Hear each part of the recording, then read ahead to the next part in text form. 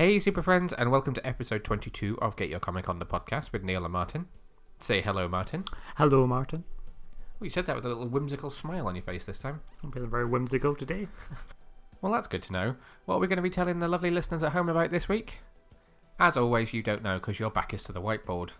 Meaning it's up to me to do the housekeeping, as always. I think you just said that so you can see the panicked look on my face as if I forgot to do the homework. Yes, it is quite funny, actually. So this week, we are going to talk about a couple of quick news stories. Then we have reviews of a comic book from you. Do you want me to tell the listeners at home what comic book it is, or are you keeping it as a surprise? Well, we can tell them. It's not that special. Oh, okay. So you're talking about Deceased, A Good Day to Die, one shot that came out this week. Very Klingon in that little title there. We're also going to be talking about It Chapter 2 that I went to see this week. And then the return of a TV show that we've never really watched in this household. You might have heard of it, you might not have. It's a little show by the name of Titans, which returned this week for season 2. It was alright, wasn't it? I've not watched it yet. Really? I've seen it 3 times. Then we've got our discussion, our long postponed discussion on Crisis on Infinite Earths. You panicked then. You thought I meant a long discussion, didn't you? No. Long postponed due to all of the Titans news that came up. But first, the news. Which makes me feel like I should talk in a really posh voice.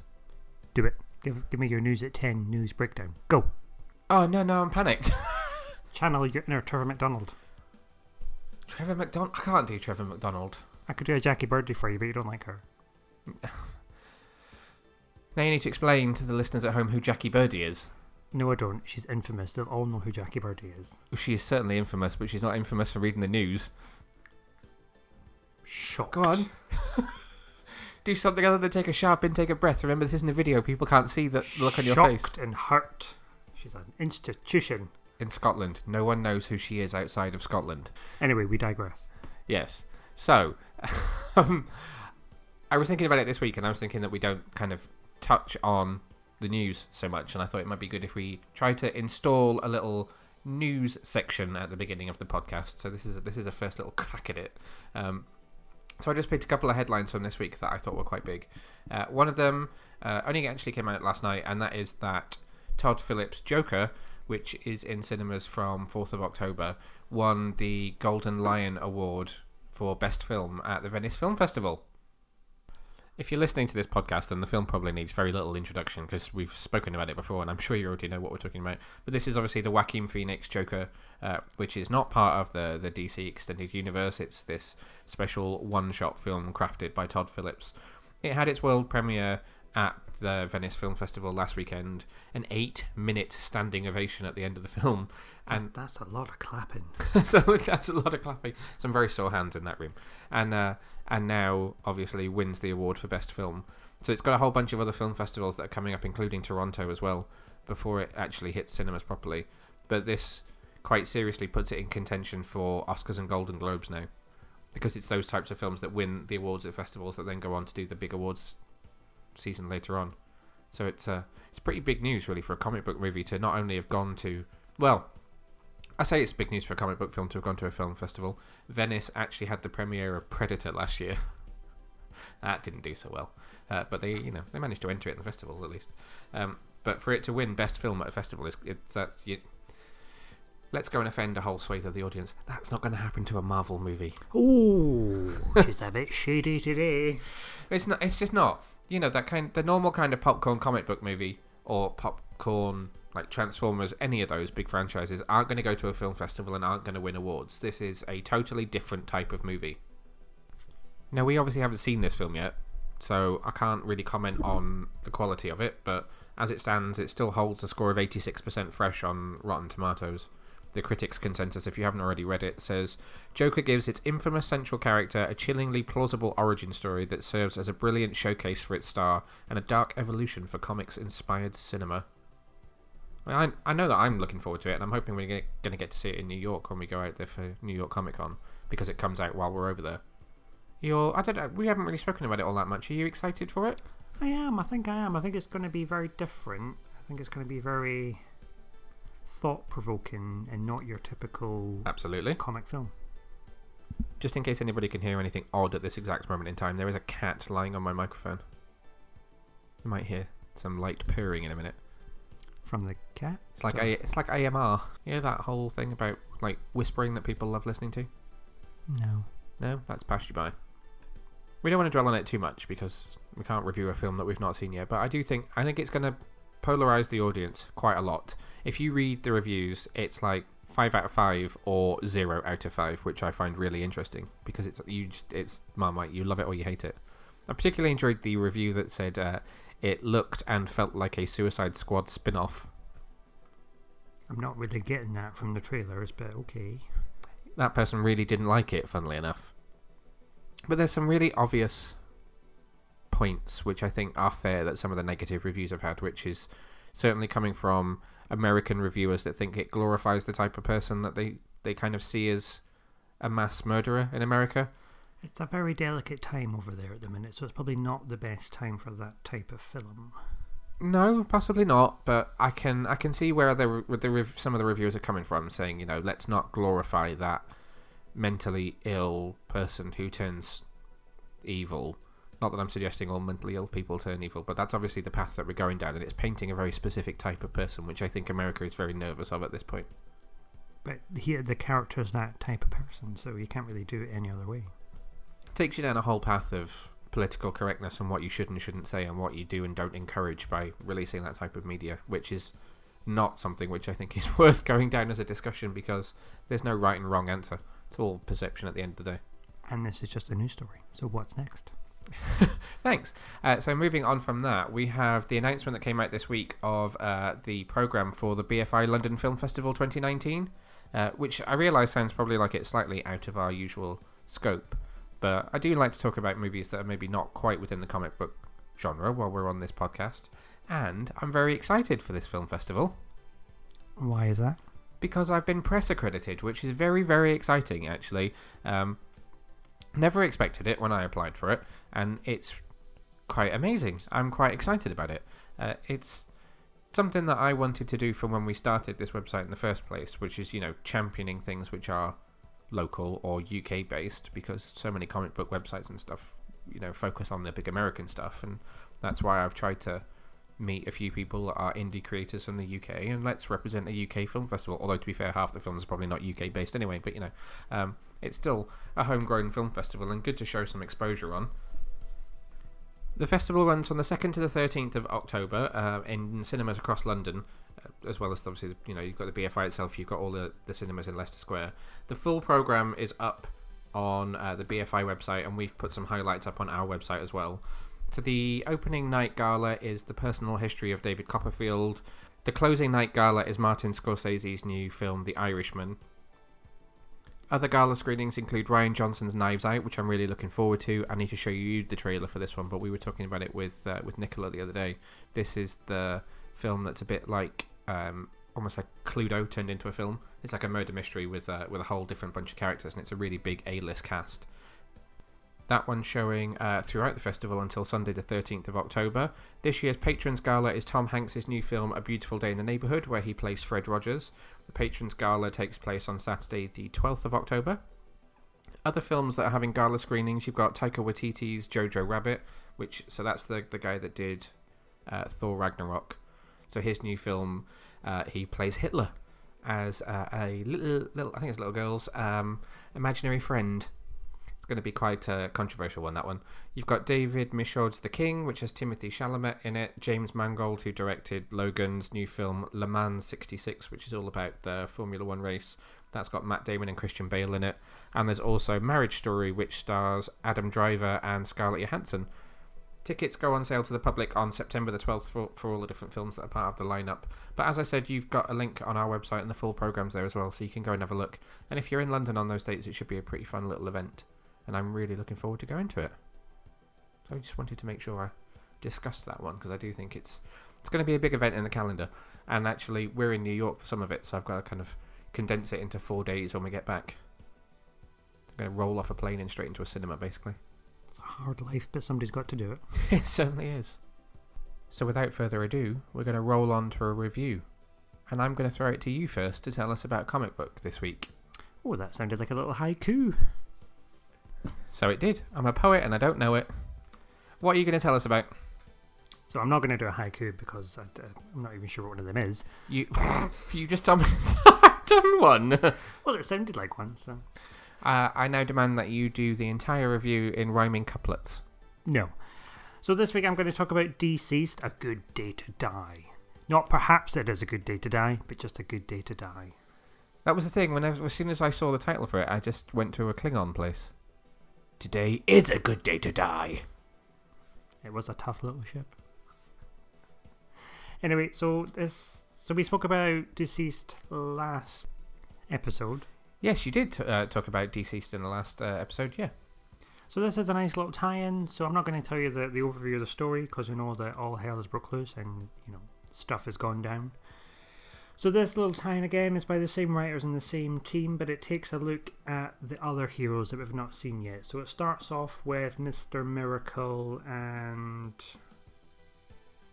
Barda, yeah. I can never remember her name. When I say Apocalyptian Wonder Woman. So they go back to Apocalypse, and funnily enough, it's not there. It has been destroyed, and it's just it's all bad stuff. So they then try and go back to Earth to find out what's gone wrong to sort of rectify that. And then that takes us in to see Mr. Terrific working out, trying to find out what's going on.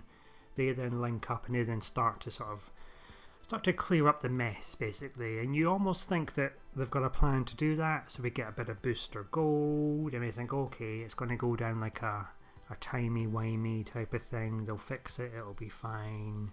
It'll be a nice sort of... We'll just undo everything because we'll send Booster Gold back. He'll do some timey-wimey stuff and make it all better. I did think when I started reading this, they clearly think this is going to be easier than it actually is. But then no, it is not. So I really love this. I really love this issue, and you can probably guess why, because it brings in... Ah, yes. So who appeared in this issue that you might like? Was it Mr. Miracle? No. Was it Mr. Terrific? No. Was it Blue Beetle? No. Was it Booster Gold? No. Who else could it have been? Was it Wonder Woman on the cover? No. Constantine? Oh, yes, maybe Constantine. Yeah, so we get a bit of Constantine, and I do love me a bit of Constantine. And he's just being classic Constantine, really. So they go to Constantine, we need magic to help us. He ultimately says, go away. So then they go and try and do Plan B, which is the timey-wimey stuff, which fails horrifically. And it ends up with Booster Gold and Mr. Terrific meeting an untimely end, along with Barda and Mr. Miracle. It didn't end very well for anyone, did it? Other than potentially Constantine. No. So it was quite interesting because it kind of builds up. You think, oh yeah, it's going to be fine. This is going to tie into the last two issues and it's all going to be okay. Nope. No, it is not. It is all going Pete Tong. So then Constantine changes minds, which I really like because he's in the bar. Yeah, he got into his little pocket universe. He went into the pocket universe bar with Bobo, with Detective Chimp. Yeah. So the bar and Bobo feature heavily in Justice League Dark. And then it gets even more exciting because we then get a bit more sort of the magical crew coming in to help. So we get a bit of Dr. Fate, a bit of Zatanna, and then they go off to use a bit of magic to make it all better. Or with the hope of trying to make it better. I was going to say, it's got to be more of a hope than actually managing to. So I assume that this is going to link into the last two issues, because in the last issue of Deceased, everybody died. And I mean everybody, the whole east coast of America was wiped out by Mr. Atom. Yeah, we don't really... It's not mentioned or touched upon, is it? Well, they probably don't know because they're somewhere else, because Constantine was in London. He was in Liverpool, wasn't he? Liverpool, sorry. And we don't know where Miracle was. Well, we don't know where Mr. Terrific was. He was just in an undisclosed lab. Yeah. So it'll be interesting to see where they take it next and how Zatanna and Dr. Fate are going to fit into this. Now, I'm not sure because I haven't looked ahead. I'm trying to remain completely unspoiled on this. Whether there's another one-shot or whether they will now curve into the main story for the next issue. Well, you imagine it would curve into the main story because everybody we saw in the main story is gone. Yeah, I suppose so, yeah. And this isn't like a huge event that's going to run. We've only got a couple of issues to go. Yeah, 2 left, I think. So I really liked it. I thought it was a great little story. Just kind of it heightens the level of despair, and it brings in some of my favourite characters. It was about time they started to lean on the magical side of things, because they haven't done that as yet in the main story. No, I mean, I suppose it's kind of, you don't normally bring it in if it's a classic apocalyptic. Well, we're getting desperate at this point. Someone needs to do Really something. desperate here, yeah. What did you think of the artwork in this one? So I love the artwork. So again, it follows the main sort of artwork for Deceased. It changes slightly when we go to Liverpool, so you get a bit sort of like classic Constantine style artwork. But then you notice Poor Charlie. it sort of flips back into In the cab. Deceased artwork. Yeah, he never has a happy ending, really. Poor Chaz. That's it. I was thinking Charlie doesn't quite sound right. Good old Chaz. What would you score this out of 10 then? I'm going to give this a 9 out of 10, I think. Oh, wow. High praise indeed. Mm. Okay. And where can the lovely listeners at home pick up Deceased, A Good Day to Die? Well, I will tell you, they can purchase this wonderful little story where all good comics are sold. Congratulations. Now I think it's your turn. I hear you've been away at some horrifying event. I have, actually. That's a good point. I was just about to launch into telling you about this particular film, but I suppose there's a bit more to the story than that, isn't there? Well, I meant the film as well. It's all horrifying to me. So I'm going to be talking about It Chapter 2, which you didn't go and see, even though we were invited to the premiere. No, thank you. Clowns, horror, not good for you. No. And I wasn't here, so... Well, no, true. No, you were here for the premiere. Oh, was I? Yeah, it was Monday. Oh, yeah, I was here. For those that aren't following our every move, Martin's been away this week at a conference in Valencia, haven't you? I have had some couple of likes, though, from people in the comic world for some of my tweets. That's nice. Yeah. He came back just as pale as he left, though. He didn't pick up a tan from the Valencian sun, unfortunately. I did sit outside in the sun for a good 15 minutes once, though. Well, to talk about it, I kind of have to go back to before I saw the film, to last weekend when I got locked in a room with Pennywise, which was as horrific as it sounds. So I went to the It Chapter 2 immersive event in the vaults underneath Waterloo Station in London. I have to admit, it was a shorter experience than I was expecting. I had seen some videos and some social media coverage from the event that they did in LA, which looked awesome, with a full walk around the funhouse and loads of stuff that was going on in there. We had a kind of a scaled back version. So you arrived and checked in while some creepy music from the film was playing, and then you went into a room where you had the entrance to the funhouse and a couple of games to play. So there was a hook a duck. Ducks are swimming around in the water, and rubber ducks, and you have to catch them with a hook. Then next to that was the kind of water pistol-y game where you have to shoot it into a clown's mouth to blow up the balloon. I didn't get to play that one. There wasn't enough time. I was playing the hook a duck game, and then they whipped us into the funhouse. So I can talk about the whole thing now because it's closed, so it's not like I'm spoiling it for anybody that might be going. And basically, you went into the funhouse, went through a couple of rooms that were just plain funhouse type rooms, but at least tried to make you think like someone's going to jump out from some sort of angle and scare me in a minute. After you'd gone through a couple of those, you ended up outside the house that you see in the film, the dilapidated mansion house. There was a couple of actors that were putting on American accents having an argument about going inside to look for some missing children. So there was a row of bikes outside, and they were saying, we need to find the kids, I'm not going in there. So they had their whole argument, and then the one guy was like, if I take these guys in with me, then it'll be okay, right? Pointing to us, the group of people. At which point in my head I'm going, I don't want to go, I'm not going to go in the house, I don't want to go in the house. So in we go through this really, really small walkway, and we end up in a room with 3 doors. One that says not very scary, one that says scary, and one that says very scary. So in my head, I'm repeating the safe word that they've said to us we can say if we need to leave. What was the safe word? Fireflies. So in my head I'm going fireflies, fireflies, fireflies. And we're all kind of stood there in a line, and the actor just says like, who's going to go for the very scary door? And for a second everyone just sort of looked at each other in this group. I reckon there was about 10 of us. Just kind of like, who's going to do it? And I'm going, I'm not doing that. No way am I doing that. And then my friend Matt puts his hand up and goes, we'll do that door. I thought I was going to vomit on the spot. I actually thought I was going to vomit on the spot, and I was like, I can't do it. And I went all like I was about to faint. Like everything, my extremities all went really like blah. I actually thought I was going to faint on the spot. And I'm like, why am I doing the very scary door? At which point he says to me, "Don't worry, it's like it's a fake out. It's fine. The very scary door won't be very scary. The door that says not very scary will be the scary one." So I'm like, oh, okay, yeah, that totally works.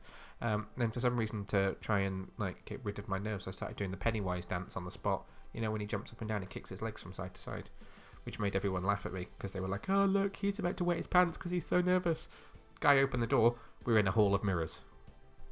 So at this point, I'm sort of using Matt as a shield and walking behind him, just looking at the floor while he was feeling his way around. So we're wandering around for a couple of minutes, like, oh, this is scary. And then, so from the trailer of the film, there's a scene that's inside the Hall of Mirrors, and Pennywise appears on the other side of the glass.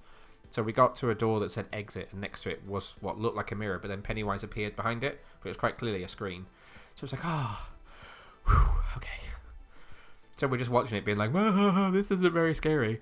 And then I turn around, and because there was a strobe light going behind me, and behind me, barely further than you are away from me now across this table, was an actor in full Pennywise costume who just went, and started laughing in my face. And in my head, it wasn't an actor, it was actually Pennywise, and I screamed and screamed and screamed some more, and I actually think I screamed, "I'm going to die." And Matt started doing some sort of like kung fu, in that he was just sort of punching the air in Pennywise's direction while the guy was just laughing and goading us. And it was horrific. And then we couldn't find the exit, even though the door right next to us had an exit sign over it. Because we were just like, how do we get out of this room?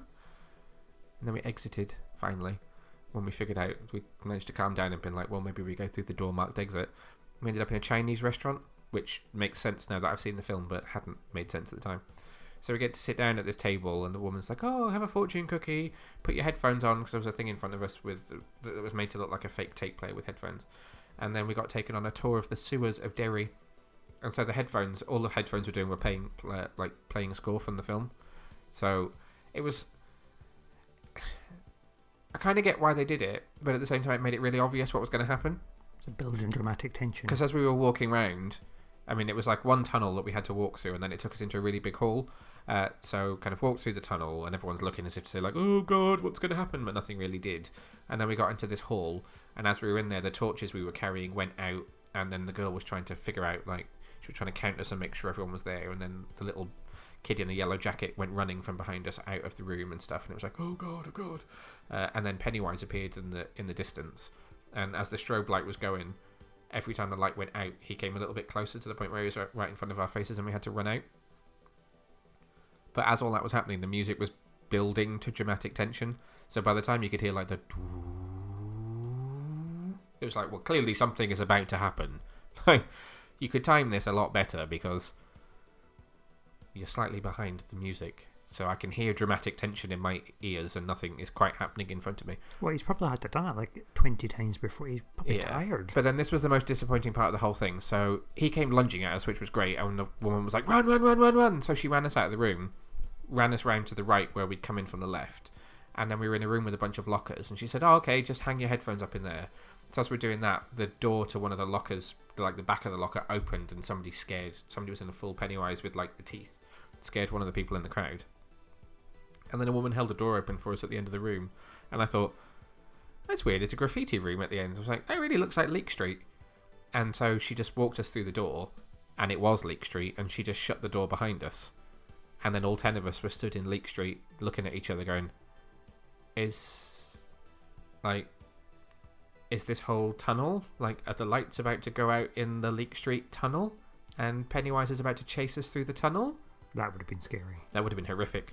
And so we were all like, well, our slot was at 9:30 p.m. and it's 9:51 right now, so we'll just see what happens. And we stood there for like 5 minutes, and then we realised that actually there was a big sign on the door behind us that was like, "This is the end, you can't enter here. Please go round the front if you're here for the IT experience." And we're like, oh, that was it. Oh. It's really difficult to know what to say because the sets were like brilliantly built, really, really well built, and the actors' makeup was perfect. They were spot on. I was convinced that was Pennywise inside that Hall of Mirrors.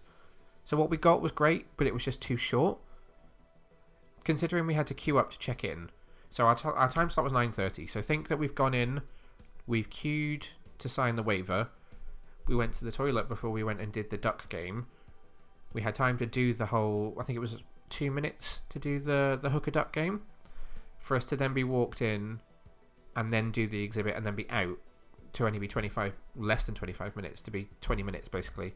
I reckon we were only in that house for maybe 10 to 15 minutes maximum.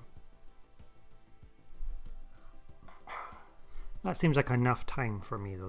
That's 50 minutes of sheer horror. That's and the terror. thing. You probably have to balance out, like, scaring someone completely witless and having someone, like, faint or have some kind of medical emergency with having a fun experience.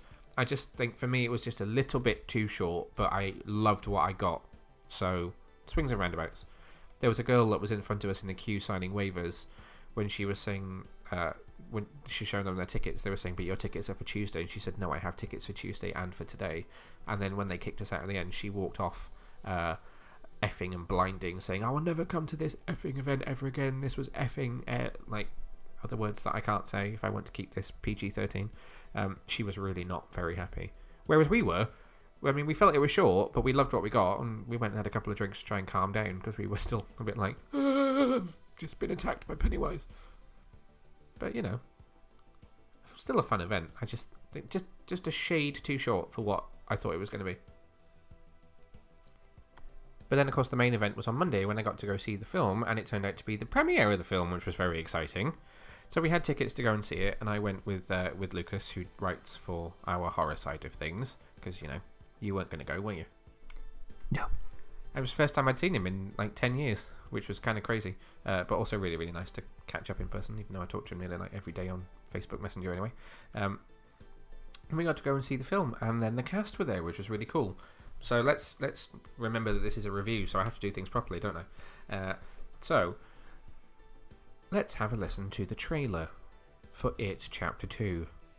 Don't get too scared, super friends. You can cover your eyes. You can cover my ears. Well, yeah, cover your ears.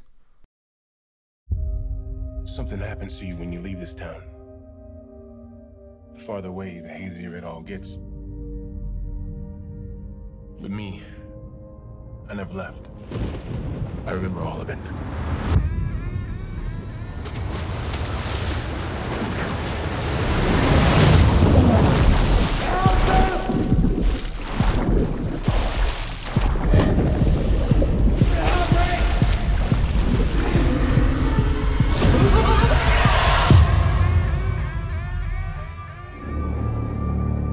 To the losers.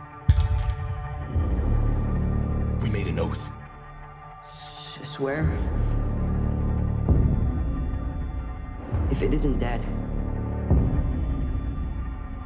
if it ever comes back, we'll come back to it. We didn't stop it. Pennywise. The clown. We can't let it happen again.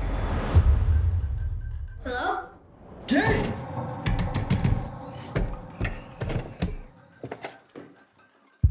Kid! Hello. Please.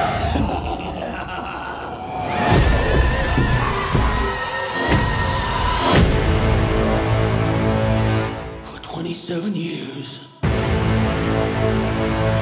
I dreamt of you. I craved you. I've missed you. We need to finish it. For good. I've seen all of us die. It consumes us from the inside until we don't have a choice anymore. You lied. And I died. You lied. And I died.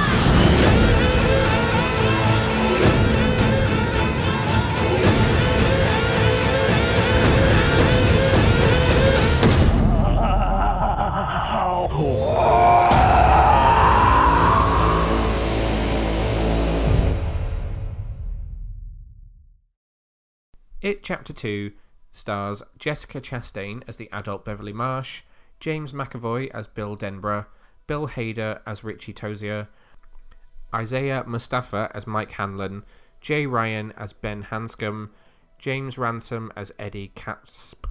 It's such hard to say this one. Eddie Kasprak, Andy Bean, who you know from Swamp Thing, who was Alec, as Stanley Uris, Bill Skarsgård as Pennywise. Then you've got the kids are back from the first one, so Jaden Martell as the young Bill, Wyatt Olef as young Stanley, Jack Dylan Grazer from Shazam as young Eddie, Finn Wolfhard from Stranger Things as young Richie, and Sophia Lillis as young Beverly. I forgot to. Chosen Jacobs as young Mike, and Jeremy Ray Taylor as young Ben. So 27 years after their first encounter with the terrifying Pennywise, the Losers Club have grown up and moved away until a devastating phone call brings them back to the town. Dum dum dum. I really enjoyed the film. I really, really enjoyed it. One thing to say is that this is a very long film. It's 2 hours and 49 minutes long, but it doesn't actually feel like it. This is one of those films that doesn't feel like it. And we all had this discussion actually beforehand, that horror films don't normally run this long, but actually it's not necessarily a straight up horror film.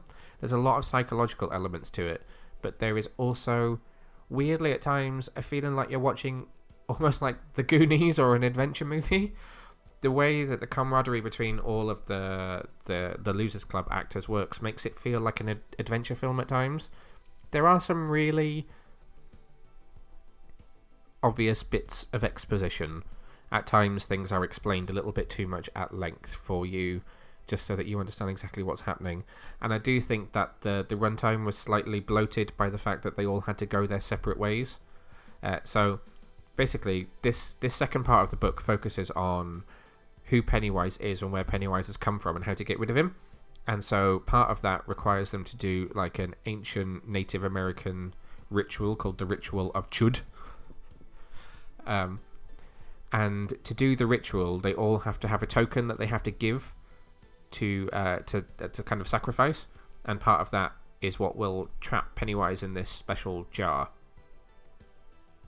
So of course, and they do make a joke of it in the film, but of course to find their tokens, each member of the Losers Club has to go their own separate ways, meaning it leads to, similar to what we're going to talk about in Titans actually, with Trigon taking over each member, it leads to a sequence of events where each character on their own has to have some kind of flashback, some kind of present day storyline, and include an attack from Pennywise.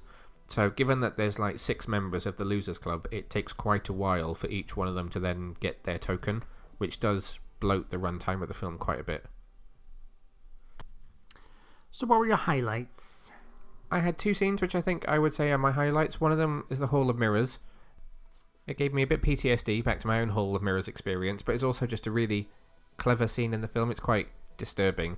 So James McAvoy as adult Bill is kind of cottoned on to the fact that there's a kid in the town that seems to be the next victim of Pennywise. He's kind of focused on him, and his own kind of undealt with guilt from what happened to his little brother in the first film leads him to try and find the kid, and the kid's going into the Hall of Mirrors at the county fair. And so Bill's kind of running around trying to get through all the different mirrors, and then gets to the point where he finds the kid, but the kid's on the other side of the glass to him. It's a translucent mirror, but there's a translucent mirror on the other side of him, and Pennywise is on the other side. And he keeps like banging his head against the glass, and it's very, very creepy. And it's the scene in the trailer where he does the thing with the tongue, where he's got a really long extended tongue that's like licking up the glass and making a noise. It's a very effective scene, definitely quite creepy, and one of the more bloody scenes in this film, I would suggest. It's already given me the no feeling. So.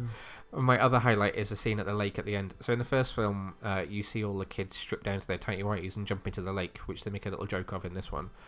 But they actually all go back there at the very end of the film for a bit of a sort of touching bookend to the whole story, which is actually quite nice. It's got quite a hopeful ending, I'd like to say. It's a bit of a happy ending for most people. Not everyone, but most of them.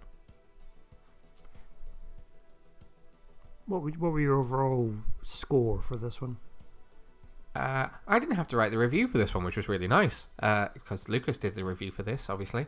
He gave it an 8 out of 10. I said I'd give it an 8 out of 10 as well. I think we had a little group conflab after the film, and we all kind of said 8 out of 10 because we really enjoyed it more than we thought we were going to. Because it doesn't leave you terrified, it also isn't overly long. And it's still flawed in places. There's a couple of dodgy CGI moments, but on the whole, it's pretty excellent. They obviously the kids have grown up quite a lot since the original, which was the 1980s. From like 2 years ago. So they do some digital de-aging on some of the kids, including the one from Shazam, Freddy. I couldn't think of his name. And it's a bit Henry Cavill's mustache. Oh, it's not bad. They're just a little bit too soft in the face. So they've got the whole mouth is doing the slightly fluid sort of plasticine type movement, and their skin's just a little bit too soft for it to be real. It's a great idea, and it's only in 2 or 3 scenes, so it's not even something that I would say was distracting from the film itself. It's noticeable, which is a bit of a shame. Absolute highlights from the cast have to be Jessica Chastain and Bill Hader, though. She's excellent. Beverly's such an important character in the storyline, and she has some really tough scenes. There's some domestic abuse stuff that she has to go through at the beginning of the film, as well as then all the horrors that happen to her all the way through, and she gets a particularly sort of satisfying ending. And then the other one has to be Bill Hader's character.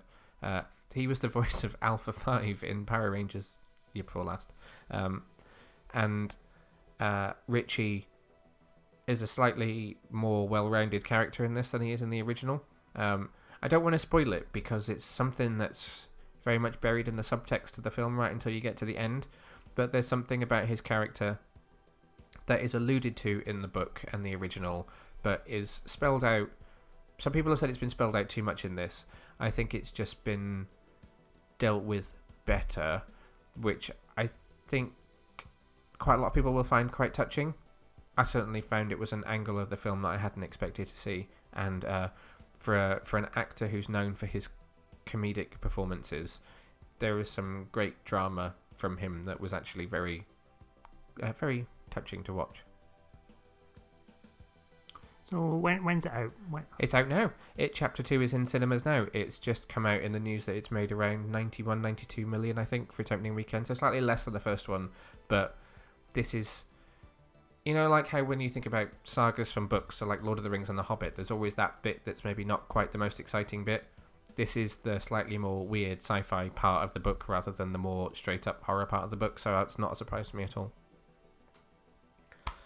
So yeah, go and check it out. And if you have, let us know what you thought of it. And if you went to the event in London as well, I'd love to hear anybody's thoughts on it, because I know it's been quite varied. I think some people have really dug the horror part of it, whereas others have felt similarly in that they thought it was a little bit too short. And that leads us on to our final review for this week, which is a TV review, is it not, Marty? I think it may be, yeah. Had you heard of this TV show before I said we were going to review it? Oh, vaguely. It's like where can you watch? It's like it's DC Universe. It's on those flicks of net or something. It will eventually be on those Netflix, yeah. So what's our last review for this week? Is it the Titans? It's the Titans.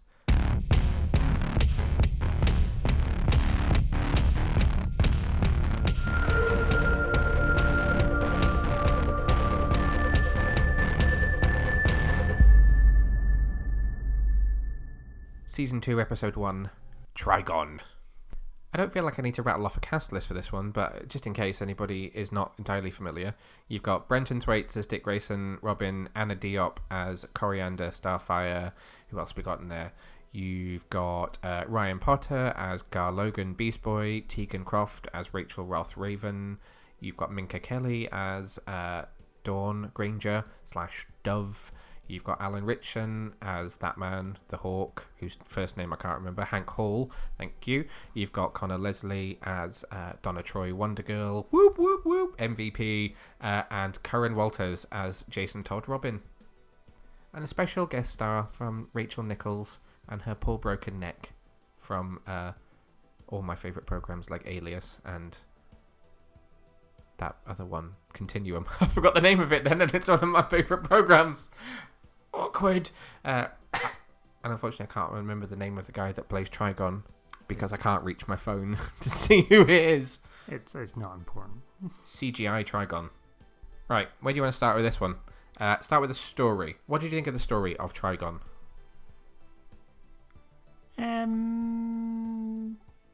It didn't feel like a series 2 opener. Did it feel like a series 1 finale by any It chance? felt like a series 1 finale. Or at least the first 32 minutes of it felt like a season 1 finale. Did it not? Yeah. It's slightly unfortunate. It is, but for whatever reason they took the decision that was how it was going to play out. I do think it wasn't the best decision in the world, unfortunately. But, you know, it is what it is. We wrapped up the story. Hopefully it wrapped up better than it had been before, given that they reshot some of it. Yeah, I suppose it'd be interesting to see what they reshot and what was cut out. Well, it felt it was a bit obvious in places. So if you... Like, the beginning shot of Dick Grayson with the black eyes and the kind of cracked skin, his hair is quite considerably longer than it was in the season 1 finale. Well, it's evil hair, so it has to be a bit longer, doesn't it? Yes, it's true. I think the awkward thing with this kind of show that has a young cast is when you can see them age. So Tegan Croft is only sort of 16, 17, and I felt like there was quite a difference between season 1 Rachel and season 2 Rachel. She had a little growth spurt during the summer. Yes, she did. Anyway, we're talking about the stories. Carry on. Oh, yeah, so story-wise, it was alright. It was a bit rushed, but then it had to be rushed, I suppose, because they've got to sort of close off the story. Part of me kind of hopes that it wouldn't just be episode 1. I hoped that it might have lasted maybe 2 episodes to wrap it up, and that was why they'd cut it off and carried it on, was so that they could extend it out a little bit, but sadly that was not to be. It almost feels like So Titans was the first one they've done, and that was all fine, that was amazing. But then Doom Patrol came along, and that was amazing. And then Swamp Thing's come along, and that was even more amazing. Well, not more amazing, but still amazing as well. Yeah, and they've all huge production value.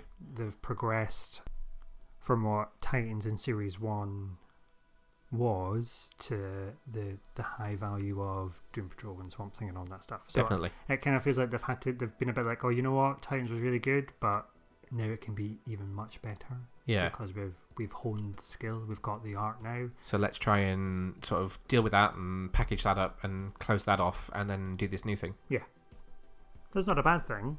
No, I didn't. It's not a bad thing. It was a really enjoyable episode. I mean, I've watched it twice already, and I will watch it again. I've watched it 3 times. Once was very annoyingly in my hotel room in Valencia. I had to watch it in 4 parts because I kept having to go out and come back in again. Did you actually just say Valencia? That's how you say it. That's how the natives say it. It's called Valencia. So anyway, it was really good, is what I'm trying to say, in a very roundabout, round the houses way. What do you think? I would agree. I enjoyed the first kind of 32, 33 minutes. I've seen some complaints online that some people didn't like, that they felt like it was half an hour of Beast Boy and Raven running around a house being chased by Dick, but that wasn't the crux of the episode. There wasn't even that much time spent on them doing that, when you think about it. So I'd read that review before I watched the episode, and I thought, oh great, so they're literally going to be running around that tiny country house with him chasing after them? It was a little bit odd. So that tiny country house has got one hell of a basement. When did they end up in the basement? Well, they were running down that flight of stairs that kind of kept going on and on and on, and they were running through the lower part of the house. I was like, that's a big. Well, there was that basement. scene where Trigon extended it out and it all started to go trippy. So I presume they were just running around like a trippy nightmare house. Oh, maybe that you could explain that away. I'll give you that. I would like to know why the one bedroom had a special private corridor hidden in the wall, though. Well, yeah. Maybe that was a special Trigon bedroom. Because that was a bedroom that Beast Boy was in and all the weird stuff was happening at the end That's of Series true. 1. It was, yeah.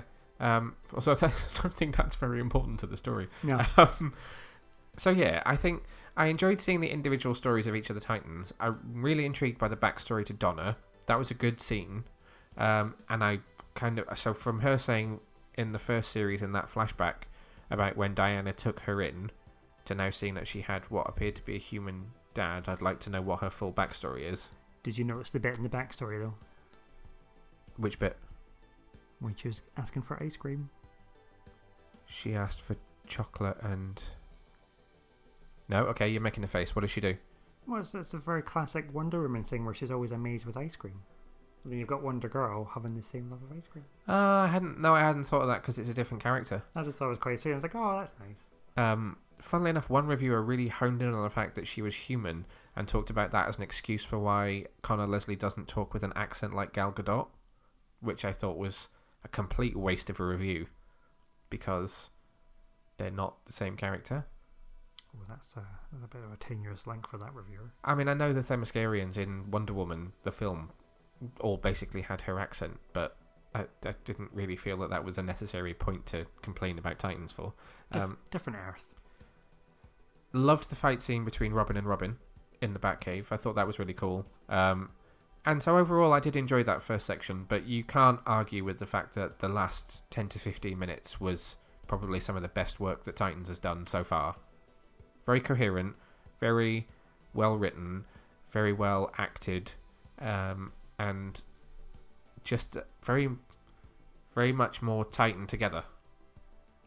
Yeah, no, it was really good. So I agree, I want to see more of Donna's backstory. Yeah. Just purely because I'd be interested to see which backstory to go with. You being the Titans expert, I believe there's several, are there not? Oh, she's got loads. So I think every time there's been a crisis, they change her backstory. That's interesting. Because I think, well, from what I gather, is that they've never really been quite sure what to do with her from a backstory point of view. So I think they didn't give her like a true steady backstory until sort of... I think the only series I've ever read her in is Titans Hunt, because I don't read Titans quite like you do, so I'm not that familiar with her. Yeah, so that's her sort of her New 52 backstory. Yep. Now, for the point of getting it straight in my own head, and I realise there'll be people who listen to this who'll be like, why do you still not know? In New 52 Teen Titans, who's the blonde one that's a Wonder Girl? So that's Cassandra Sandsmark. Right, thank you. So there's more than one Wonder Girl, isn't there? Yeah, so there's two of them. They're the two main ones. So I suppose Donna is more of the... Well, it depends on origin. She's the kind of more Themyscirian, kind of superpowered Amazon type Wonder Girl. Yeah. And I'm trying to remember. So when I read back, so New 52, Cassie, I'm pretty sure she got her powers from her gauntlets. Oh, okay. And I can't remember how she got the gauntlets, but she had a different lasso as well. Yeah. She had special gauntlets, and that's where her powers came from. God.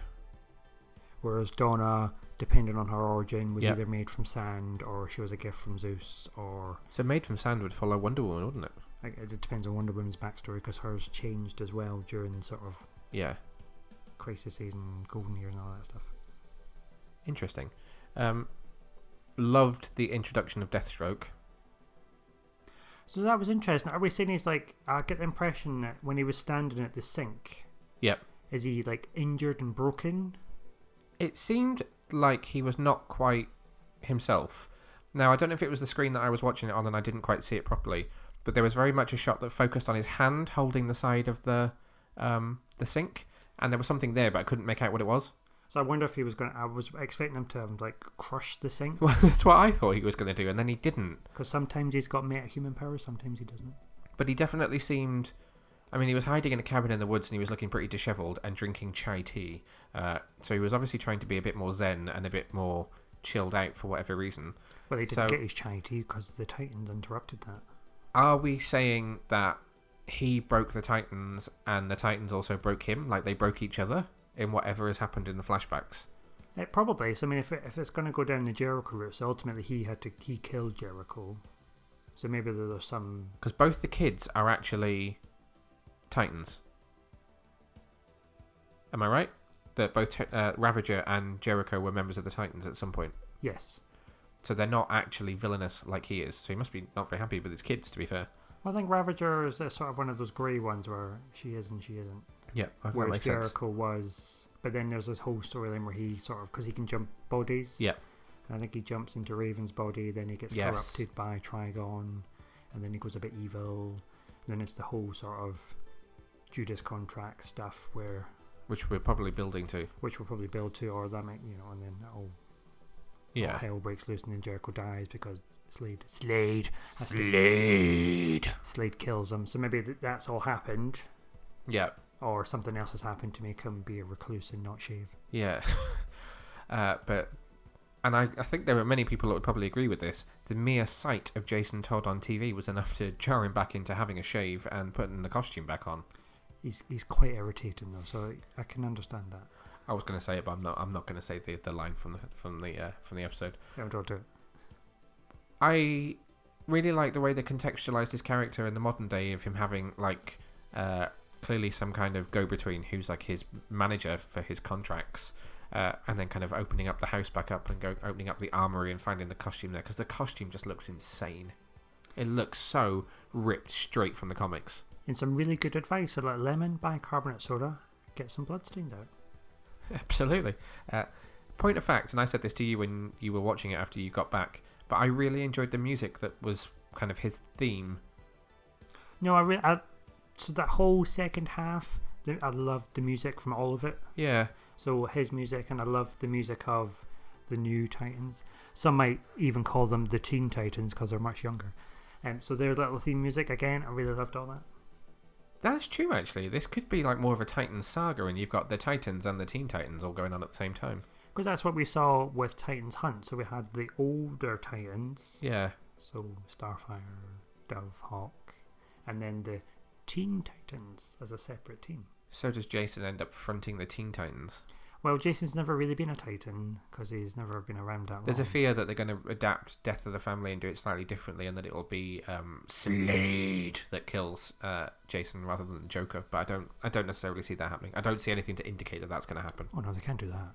No, exactly. That's something that people have discussed that they think might happen, and it's just not something that I can foresee. No, I'll have to phone Jeff and tell him not to do that. Alright, so tell me your highlight moment, which I think I know, but tell me what your highlight was. So then there's probably a couple. So the first highlight that made me squeal in my hotel room, And then text me straight away. and then text you, was when Donna was like, Titans together. I'm like, oh my Yeah. god, it's the Titans!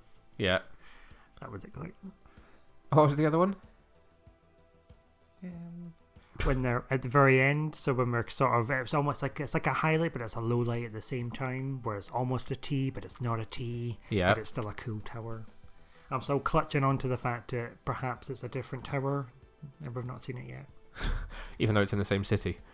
Well, it should be on the island, but it's not. But anyway, it's still a cool tower, and the window was in a T shape. I presume they've contextualized that in that this is a Wayne Enterprises building, and that's where they're based, and that's why you had to go to Bruce to talk to him about wanting to start the project back up again.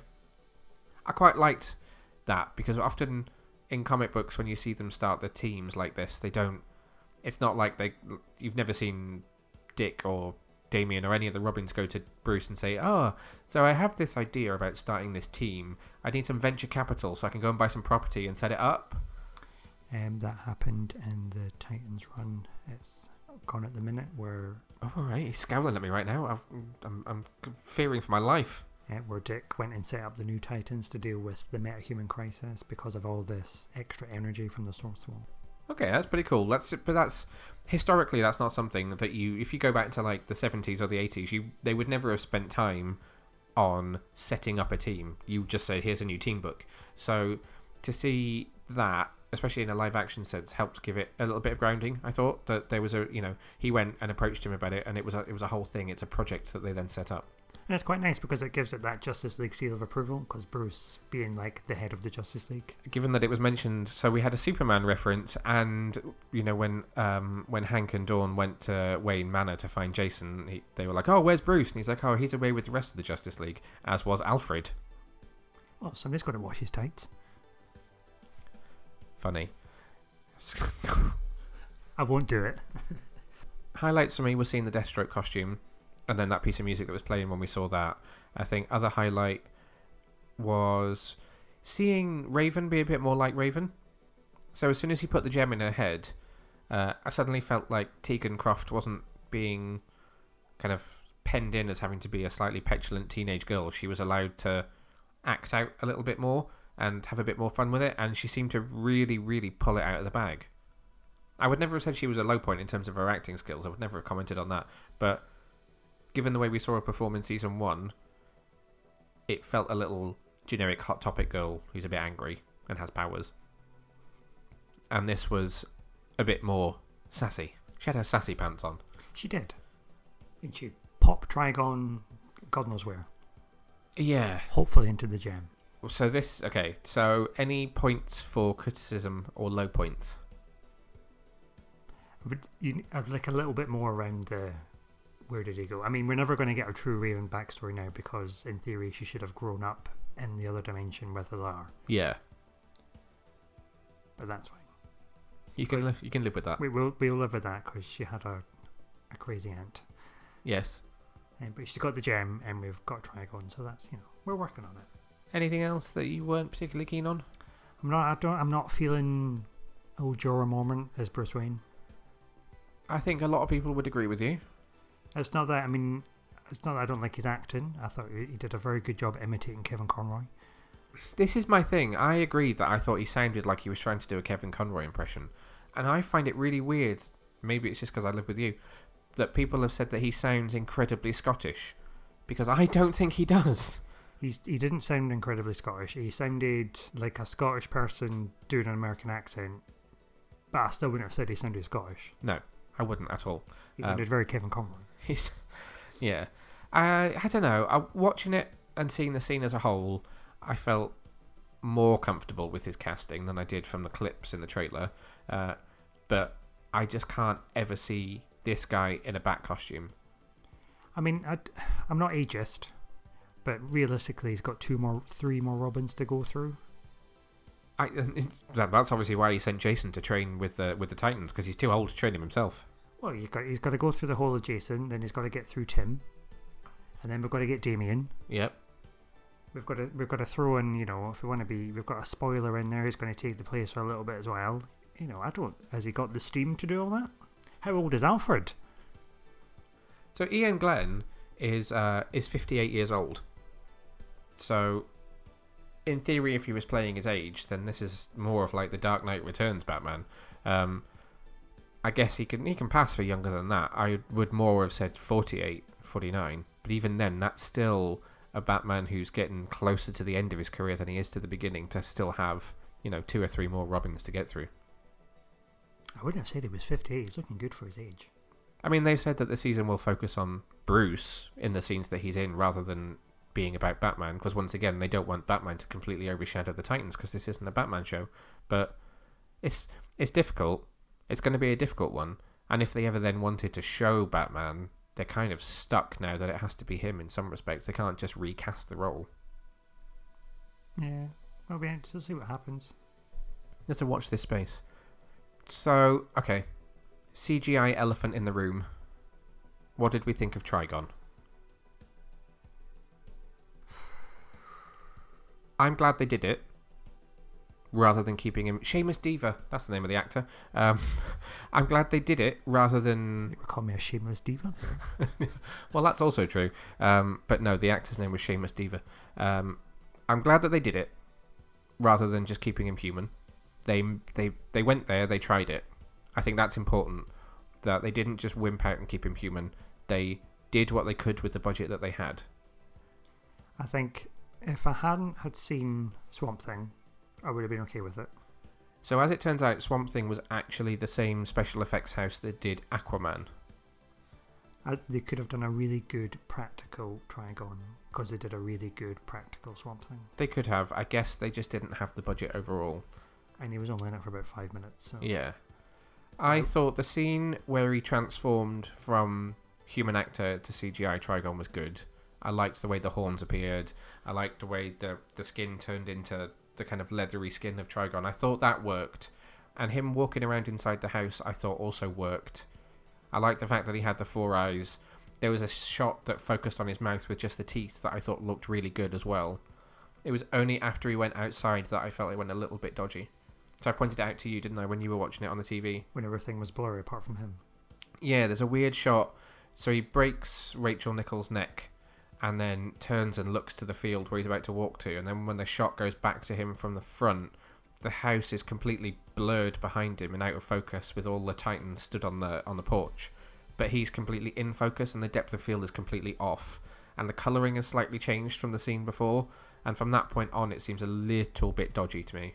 But then I loved the shot when Rachel throws her arms out and the magic comes out of her, and hers has this weird liquid, oily, blobby sort of effect to it, and she destroys him and he was like burnt paper that was just kind of collapsing away. I liked the effect on the both of them for that scene. I thought that was done quite well. And we almost got to see a bit of like the Raven soul self coming out of her as well, which was pretty cool. Yeah, we did. So it was a hit and miss, but it wasn't. I actually thought it wouldn't look as good as it did. So I was happy with what we got because I was afraid it would look worse. What would you score this out of 10? So the fanboy wants to say 10. The more analytical, critical, logistical side of you says 8. Yeah? 7.5, 8. Okay. Loses half for the Trigon. But it gains everything else because it was amazing. And Donna Troy said, let's go Titans. Well, I think she just said Titans. In my head, she says Titans. Oh, okay, fair enough. Don't ruin it for me. I would give this one an 8 out of 10, I think. I'm still finalising my written review, but I think 8 out of 10 will be the score that I'd go for it. I think I need to see it another 3 times. Okay, then. Just because. Okay. Titans is available to stream now on DC Universe in North America and will eventually be coming to Netflix internationally. They haven't announced a date for it yet, but if you go on the Titans page, it says new episodes confirmed coming soon. Ooh, that's exciting. Probably as soon as it's finished on DC Universe. So 13 weeks to finish the series on the streaming service. So I reckon probably by Christmas, maybe just after. Oh, is this going to be the best 13 weeks ever? Let's hope so.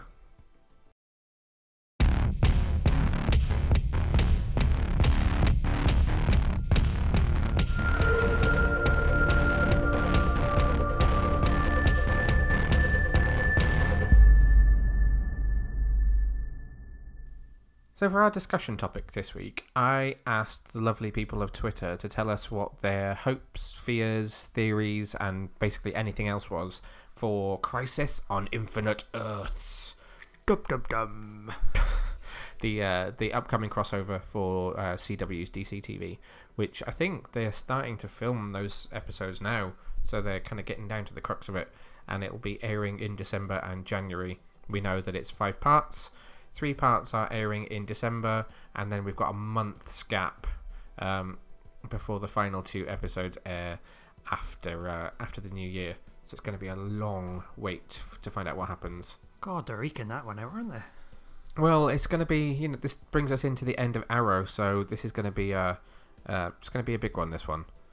So do we want to start with our hopes and dreams for this one, or should we start with the lovely listeners at home? Let's go for the listeners. We've made them wait quite a long time for this. We have. So we planned to do this a few weeks ago, but then you voted for Titans, so we talked about Titans, and then we were going to do it in the next episode, and then Titans dropped a trailer while we were in the middle of recording the podcast, so then it all went a bit sideways. So, first up, we've got the Emerald Archer, who said, I think this may be the point where we see that Green Arrow loses his arm, like he had in the episode of Legends of Tomorrow Season 1 when they went to the future. Spartan will become Green Lantern, or his other Earth doppelganger might be Green Lantern, and resurrect Green Arrow, allowing the flash forward to happen. Also, an other Earth Barry will die, and I want to see Dr. Fate. I'm feeling like we have seen him, but I'm thinking Smallville. I'm thinking Constantine. Then we have a Hulk who said, I know they're on DC Universe and a bit darker, but I'd love to see the Doom Patrol and Titans pop up. Probably asking too much for a cameo from Gal Gadot or a member of the Justice League, though. Can you imagine? And I don't know why, but in my head it obviously goes to like an Avengers Endgame point where, spinning the portals. No one would do that. In my head. And you've got, you've got Melissa Benoist's Supergirl, and they do like an equivalent of the Marvel Lady team up, and she stood there and suddenly Batwoman flies in, swoops in on a back grapple and lands next to her, and then Donna Troy turns up lasso in hand, Starfire next to her, or Hawk, or one of the other Lady Titans, and then Dove. I said Hawk. Don't emasculate him. Sorry. Yeah. So Dove appears, and then you just hear it I don't know. She just says something typically Wonder Woman, and then Gal Gadot struts in sword and shield, and it's let's go. What would be a typical Wonder Woman saying? I don't know. I'm trying to say how exciting it would be. Do you not get what I'm saying? I am. And then, of course, Ashley Scott as Huntress from 2002's Birds of Prey would also have to swoop in and be part of it. And we get a bit of 60s Batgirl coming in on a Vespa. No, she's dead. Yvonne Craig's dead. Oh, that's sad. But they could bring her in some. They could like have a cutscene of her on the Vespa on the way. Her little frilly purple bike. I'm sorry, but we're watching an episode of season 3 of Adam West Batman tonight just because of that. I'm sure that was probably Nicola that put that, but it's just that's like my number one. If they can bring in the movies like The Rumour and just have the movies and TV all line up together as a multiverse, that would just blow my tiny little mind. So Emerald Archer replied to that and said, "Give us Momoa!" Like Titans and Doom Patrol would be amazing, even if it's a separate scene of them just reacting to the fact that there's some kind of crisis. So then we had Earth-9 DC, who said, "This topic is getting me way too excited. There's just so many possibilities." Claire, good old Gothamite Claire, said, "Not really sure what to say about Crisis on Infinite Earths. I've just read Kingdom Come and very excited to see Brandon Routh in the suit. I think that's going to look really cool. I wonder if they're going to age him up slightly and give him a bit of the grey hair to go with the suit as well. I have no theories, but I'm disappointed that Michael Rosenbaum won't be making an appearance as Lex." To which Dave Armstrong replied and said, "I'm hoping for Tom Welling to return as Superman. It would also be good to see Justin Hartley as another Green Arrow." So we know from what the producers have said that they've been looking at bringing back some Smallville people, because as it turns out they're much more beloved than I think Smallville, just because as you know, it's not a program that I watched when it was on. It's not something that you've watched all the way through either, but then I went back and watched it last year when I bought the box set. I do remember watching it with my nana though when it was on. Oh, God rest her soul. Had a very good, she had a very cool nana. And so in talking about the fact that Linda Carter might not be able to come back and do Wonder Woman, I mean, that could be to try and deflect, and actually she will be there because obviously she's been in Supergirl. But they were saying, because they were thinking that they wouldn't be able to get her, that they were looking at more people from Smallville to try and bring in. But it's that kind of thing where actors are all any actor that's been in any DC thing ever who is alive is basically being asked if they're going to be in Crisis. And they were all like, no, I haven't heard anything. But actually, for all we know, absolutely everyone ever is going to be, and they all know about it, and it's just subterfuge. But I don't know if you were going to bring back someone from Smallville, it has to be Tom Welling.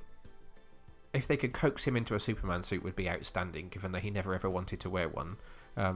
But you know, he's always said he's open to doing something, and he did supposedly say at a convention that he was going to be an Arrow this year, and he's in Lucifer, or has been in Lucifer. I'm not sure if he still is. And if there was going to be someone else from Smallville that you brought back, it would be Lex. I mean, they are the two. You could bring back Lana, but she left early on, so I don't know what you would get out of seeing her come back. And don't think anyone's bringing back Chloe anytime soon. Oh no, let's glaze over that one. Yeah. Awkward. Exactly. So Justin Hartley would be a good one. That Green Arrow was actually a very cool Green Arrow. I enjoyed him, and I even enjoyed him as Aquaman in that Aquaman pilot that he did. Wasn't Hawk an Aquaman as well? Yes. So they made a pilot for Aquaman the TV series, which you can watch on DC Universe, and that is Justin Hartley as Aquaman.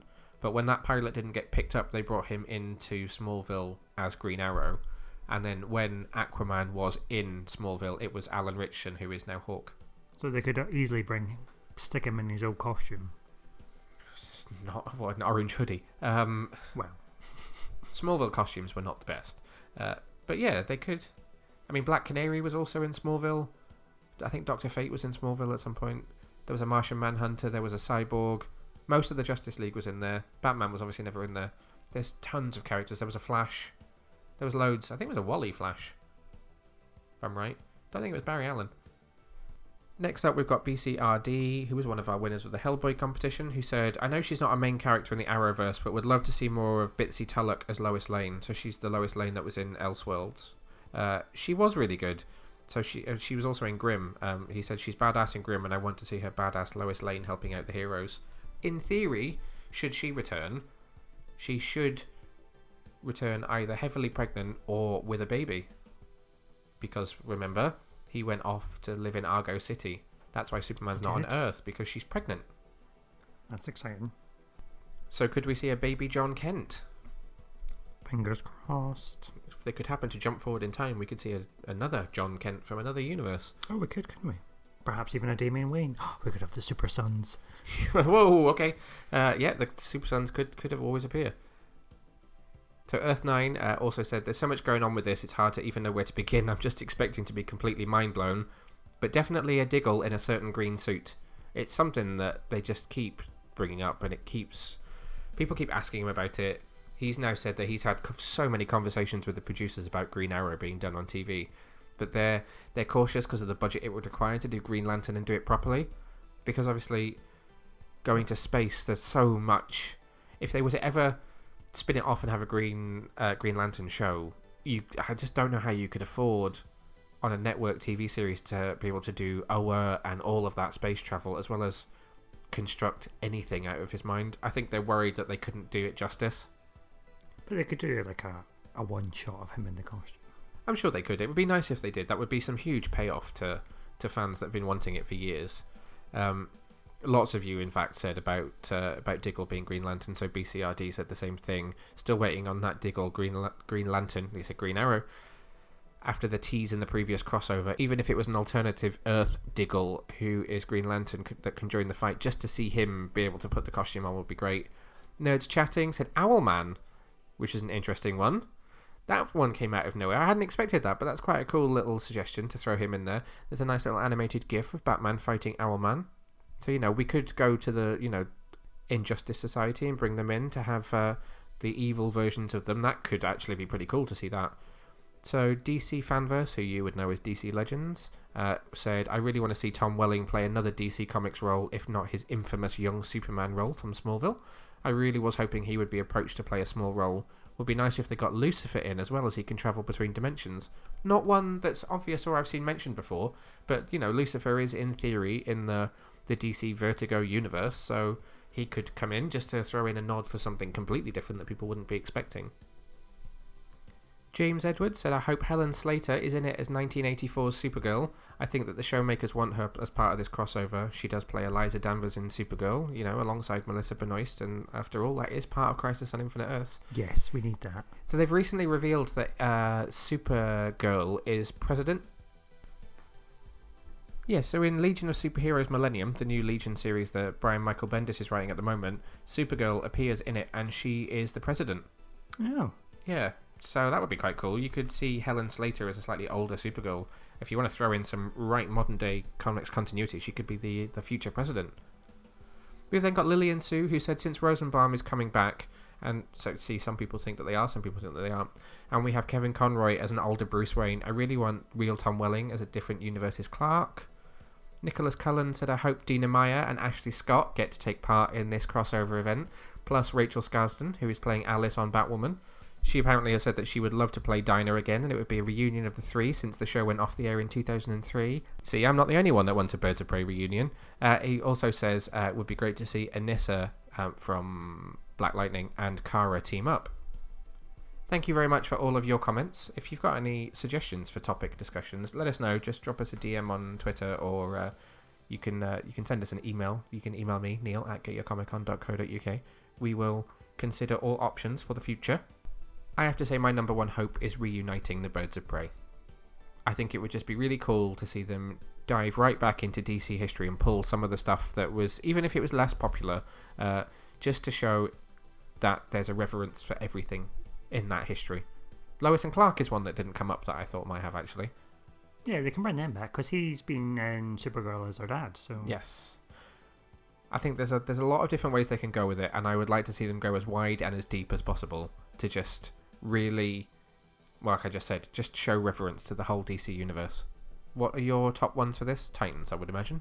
Yeah, I'm gonna have to go with Hulks. I think they gave the best comments of let's bring the Titans and a bit of Doom Patrol into it. But I think we should go even wider, so bring some of the older films into it as well. Oh, absolutely. So, Michael Keaton as a different version of old Bruce would be amazing. Just stick a scene there where old Bruce argues with old Bruce, and it's Kevin Conroy and Michael Keaton. Are we not going to bet Burt Ward as well? Burt Ward, yep, in Batwoman. Very exciting. The only thing... Let's hope that George Clooney is busy that day. Well, the only thing that I find potentially worrying, your person in charge of CW DC TV Universe, you've announced these couple of people that we know are going to be in it, like Burt Ward, and you see all of the internet chatter from people like us where we're going, okay, yeah, we want Gal Gadot, we want Linda Carter, we want, Michael Keaton, and you're thinking, well, we've got Burt Ward, and Kevin Conroy. And we've got no money left now. That's the only thing that worries me. I mean, their crossovers are excellent, and Elseworlds was excellent last year, but are we now all imagining, like, what could be a 12, when really they only have the budget to do, like, a 6? It does, and I don't want to be a Debbie Downer, but it does have the potential to disappoint by not being as lofty as we all seem to think it could be. Well, Debbie, you had to drop that bombshell, didn't you? No, I don't, and I'm not trying to end this discussion on a down point. It's just, it's an interesting point of view. Do you not think? No, it is. It's very valid as well because, you know, realistically, They can only afford so much. they can only afford so much, and there's only so many episodes. But you could just put a bit of stock footage in. I was going to say, the easiest way around it is stock footage. We've seen it done in The Flash before, so there are ways and means to do it that don't have it be, you know, completely new and expensive. Either way, I'm incredibly excited for it, and it's going to be so sad to see Arrow go this year, because I have really enjoyed it, and I'm back in season 1 rewatching it at the moment, and it's been really good fun seeing the classic episodes with it all kind of coming back together. And I have to say, I quite like it before Felicity's quite heavily involved in the storyline. Controversial. Anyway, that wraps it up for this week, this fortnight, This episode. this episode. We only have one episode left before we are in New York for New York Comic Con. So we record in 2 weeks' time, and then we record again in 2 weeks' time after that, and we will be in New York. New York, New York. New York, New York. The Big Apple. It's quite scary. I'm looking forward. We're going. So it's like, what do we want to call it? It's like Geico on location. Where we're going to do it? We're going to record it like in the convention center, in our hotel, in Central Park. We could record it in Midtown Comics, I don't think they would let us. the top of the Statue of Liberty. Who knows? We could do it on the Broadway. We could have a musical episode. I'm not singing for an entire episode. We could have a Music Meister musical special. Am I allowed? Can I do it? No. Okay. Other things we got coming up in the next couple of weeks. We've got a screening of Ad Astra that we're going to this week, which I'm really looking forward to. That's kind of it at the moment. More Titans, obviously. We'll have 2 more Titans. We will have 2 more Titans. That's like a whole 3-hour episode in itself. It is. We might have to start narrowing it down slightly, okay? It'll be my turn to do a comic review next time. If you enjoyed that little news section that we added in, let me know. Let me know if there's anything else you'd like us to do, because we're just trying to, you know, keep the format evolving and find the right way to do this going forwards for you. We've got lots coming up that we'll be able to tell you about soon. But until then, thank you for listening. As always, Super Friends, I have been Neil. Goodbye. That was very News at 10 sign off. I found my Trevor McDonald. You did. So it is then goodbye from me. And we will catch you next episode, gentle listeners. Bye. Bye.